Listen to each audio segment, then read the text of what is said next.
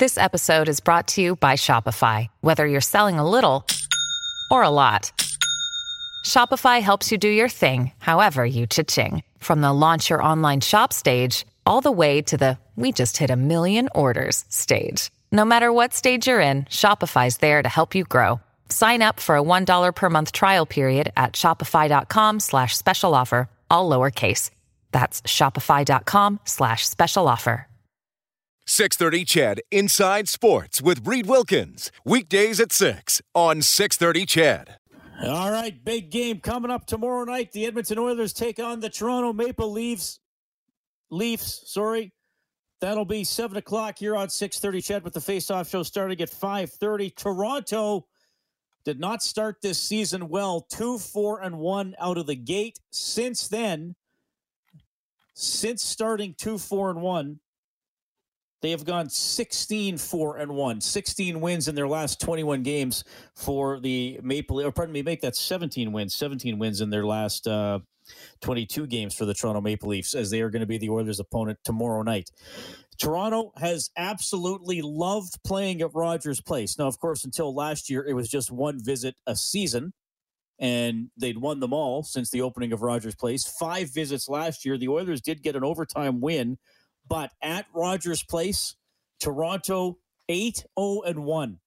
The Oilers have not beaten the Leafs in regulation time since the move to the new building. So something the Oilers will try to change tomorrow night. And, of course, an even bigger priority for the Oilers trying to score some goals and trying to snap this 5-game losing streak that has knocked their record down to 16-10 on the season. One of the storylines would have been, and maybe it still will be,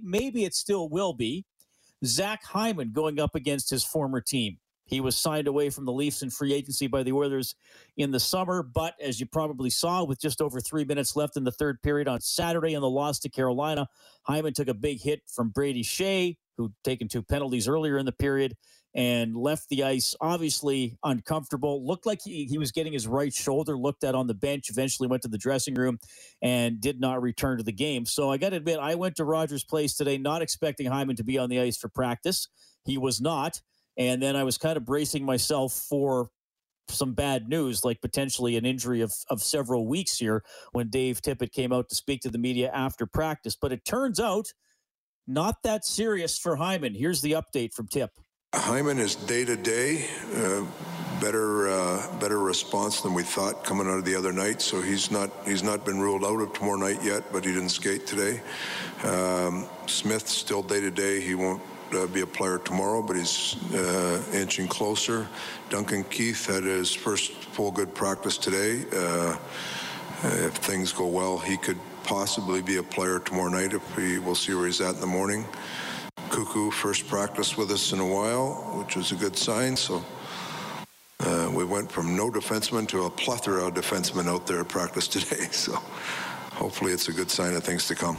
And bonus points to Tippett for using plethora in a sentence. So Mike Smith, the goaltender, day-to-day, he will not play tomorrow, but he took a lot of reps in practice today. Mikko Koskinen was in the quote-unquote starter's net, the net that the Oilers defend in the first and third period, and Mike Smith got the bulk of the work at the other end. Stuart Skinner, I don't even know if Skinner would have been in for 10% of the reps. Probably 10% maybe around the end of the day. So Smith obviously looking very close.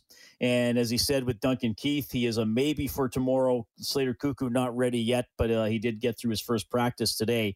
So a little bit of good news on the injury front for the Oilers, as they've been pretty banged up for the last month or so. Smith being day-to-day again, I mean, that's what he was for the longest time when he got hurt in the third game of the season back on October 19th. And then in mid-November, it got changed to week.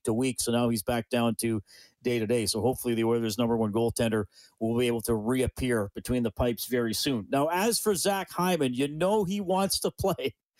You know he's going to do anything in his power to play this game tomorrow against his former team. A little more from Tippett on Hyman. Yeah, we'll see where he is in the morning, but he came in yesterday morning and was feeling much better than he anticipated he would. So, and today was another step forward. So I'm not, he didn't want to be counted out yet, but we'll certainly be careful with him. All right, so again, they got to be careful here with Hyman, but he's going to he's going to want to go. He's going to want to go to face Toronto, who come rolling in here off a 5-4 win over Chicago on Saturday. The Leafs road trip here has been disrupted. Oilers tomorrow. It was supposed to be the Flames on Thursday. The Flames have had 3 games postponed because of a COVID outbreak on their team. They were supposed to be in Chicago tonight. They were supposed to play at Nashville tomorrow and then host Toronto on Thursday. Now, we'll see what happens. We'll see if there are any more positive tests for Calgary. I believe that it's possible that the Toronto-Calgary game could simply be played on Friday instead of Thursday. The Leafs scheduled to be in Vancouver on Saturday. It would mean they would have to bump back their appearance in Seattle on Sunday, so there would be some sort of rejigging of the schedule to do. But I think it's possible at this point, if Calgary doesn't have any further cases and they're deemed good to go, that maybe you could see this game, Leafs at Calgary, just bump back to Friday night, and then Calgary has a back-to-back Calgary-Vancouver instead of Vancouver-Seattle. So another story we'll keep an eye on. But that was supposed to be Calgary and Chicago tonight. That would have been the only game going on in the National Hockey League instead of quiet day on the schedule. Now, as for the Oilers, well, we've seen them go through this 5-game losing streak now. They went into Seattle, fell behind, of course, as they almost always do. Furious rally in the third. They lost 4-3. Homestand started against Los Angeles. Guess what? They allowed the first goal. They were trailing 2-1 after 2. Weren't doing much in the third period, despite being within a goal. McDavid gets the major penalty. Kings pile it on late in the third, win at 5-1. Then against Minnesota. Well, yes, Oilers fell behind 2-0 yet again, down 2-1 after 2 periods. And Minnesota able to win at 4-1. Really good game from Cam Talbot. Against Boston, well, what do you know? The Oilers fall behind. Yes, 2-0. Yes, they're down 2-1 after 2. They tied up in the third, and then Boston able to reply and crank it up a little bit and let it get in a late game winner. And then against Carolina, no doubt to me that Carolina was the better team in the game. And again, the Oilers fell behind 2-0. Again, all 4 games in this homestand, down 2-1 after 2 periods. And, at times, some chances in the third period. I really think Freddie Anderson probably did his best work in the second half of the first. The Oilers had a couple of good chances after they were down 3-1, but even then they were in Hail Mary territory. There we go. And the Hurricanes win at 3-1. So all 4 games on the homestand, the Oilers fall behind 2-0. All 4 games, they trail 2-1 after 2, and only one of the games are they able to tie it.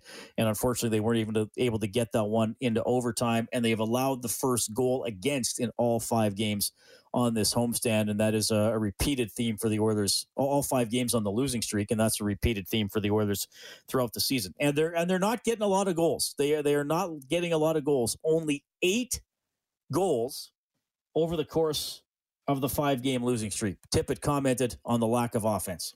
Well, there's lots of things we've been talking about, you want to score, obviously, and we always talk about, we got to score hard goals. Well, we'll score nice goals and hard goals, rush goals. We'll bring them all on right now, But we've tried to have a mindset in the last 3 games. We've had lots of attempts, lots of pucks going at the net, and nothing finding its way in. So you got to keep some of that. Now, that being said, there's opportunities. Like, if you look at, we have 5 or 6, I would call grade A opportunities, with some with open nets and missed the net or hit a foot or something like that. So there's times when you just, as much as you feel like you want to hammer a thing in the back of the net, it's not going in for you. That's where we've been at the last 3 games a little bit. So you got to stay with it. That's what we talked about in practice today. You got to stay with it. Go to the net hard, finish hard. It starts out there, and then hopefully that translates in the game. All right, and Leon Draisaitl, who, of course, is the Oilers' top goal scorer in the National Hockey League, he had this to say about trying to find more goals out there. Well, you have to bear down, right, when it's not, especially when it's not going your way. Like I said, everything seems a little harder. Pucks aren't going in, yes. Pucks are laying around the crease. We can't find a way to get them in, but that's where you really have to bear down and make sure that when you have that chance, because one goal can really turn it around for our entire group, right? 1 5-on-5 goal can really, push us into a different direction. So, just be ready when the chance is there. All right, a little bit there from Leon Draisaitl. So Oilers and Toronto tomorrow. Furnace Family Oilers hockey, 5:30 for the face-off show, and the game will start at 7. More updates from Oilers practice as we move along today. Some of the particulars of some of the things they were working on. Devan Dubnyk, former Oilers goaltender, now signed on with the Charlotte Checkers of the American Hockey League. He's going to visit with us between 6:30 and 7. If you would like to visit, you can give me a call on the CertainTeed hotline, 780-496-0063. CertainTeed professional grade building materials. Follow me on Twitter at Reid Wilkins, ReidWilk. Introducing Royal Caribbean's newest ship, Icon of the Seas, the ultimate family vacation. The ultimate 6 slides, 8 neighborhoods, 0 compromise vacation. The ultimate never done that, can't wait to do it vacation. The ultimate chillin' by a different pool every day of the week vacation. This is the Icon of vacations. Icon of the Seas, arriving in 2024. Book today. Come seek the Royal Caribbean. Ships Registry, Bahamas. INS, and you can email the program insidesports@630ched.com. Back after this.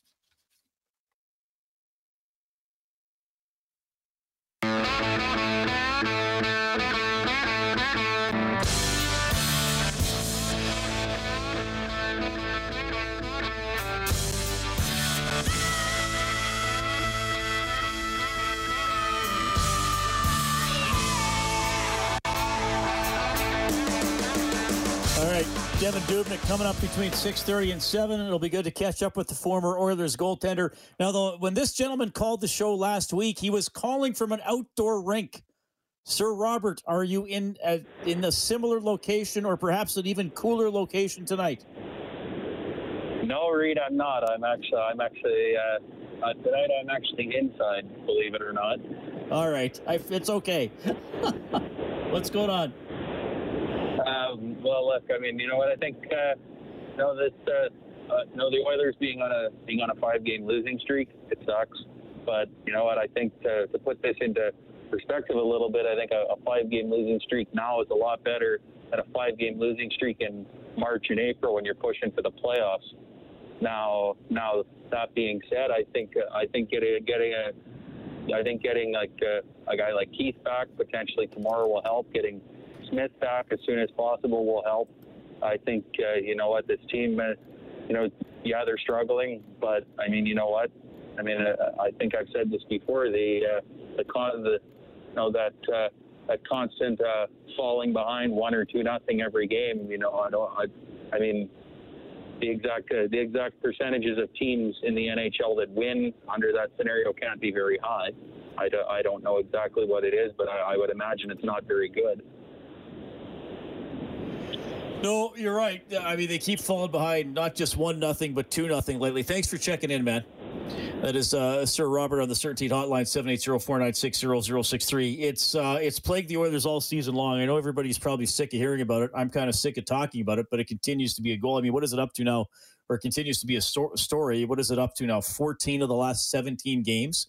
The Oilers have fallen behind 1-0. They're, you got 3 other teams that have scored the first goal as seldom as the Oilers have, and all those teams are well below 500 and aren't going to be going to the playoffs. So if you look at it from that way, it's amazing what the Oilers have been able to do despite falling behind so often, but it is catching up to them lately for sure. That was Sir Robert at 780-496-0063. Grey Cup yesterday turned into an absolute beauty. I got to admit, I was a little worried after the first half, and if you've been listening throughout the CFL season, I have felt a little concerned about what I consider to be when I say a lack of offense, I don't just mean a lack of points.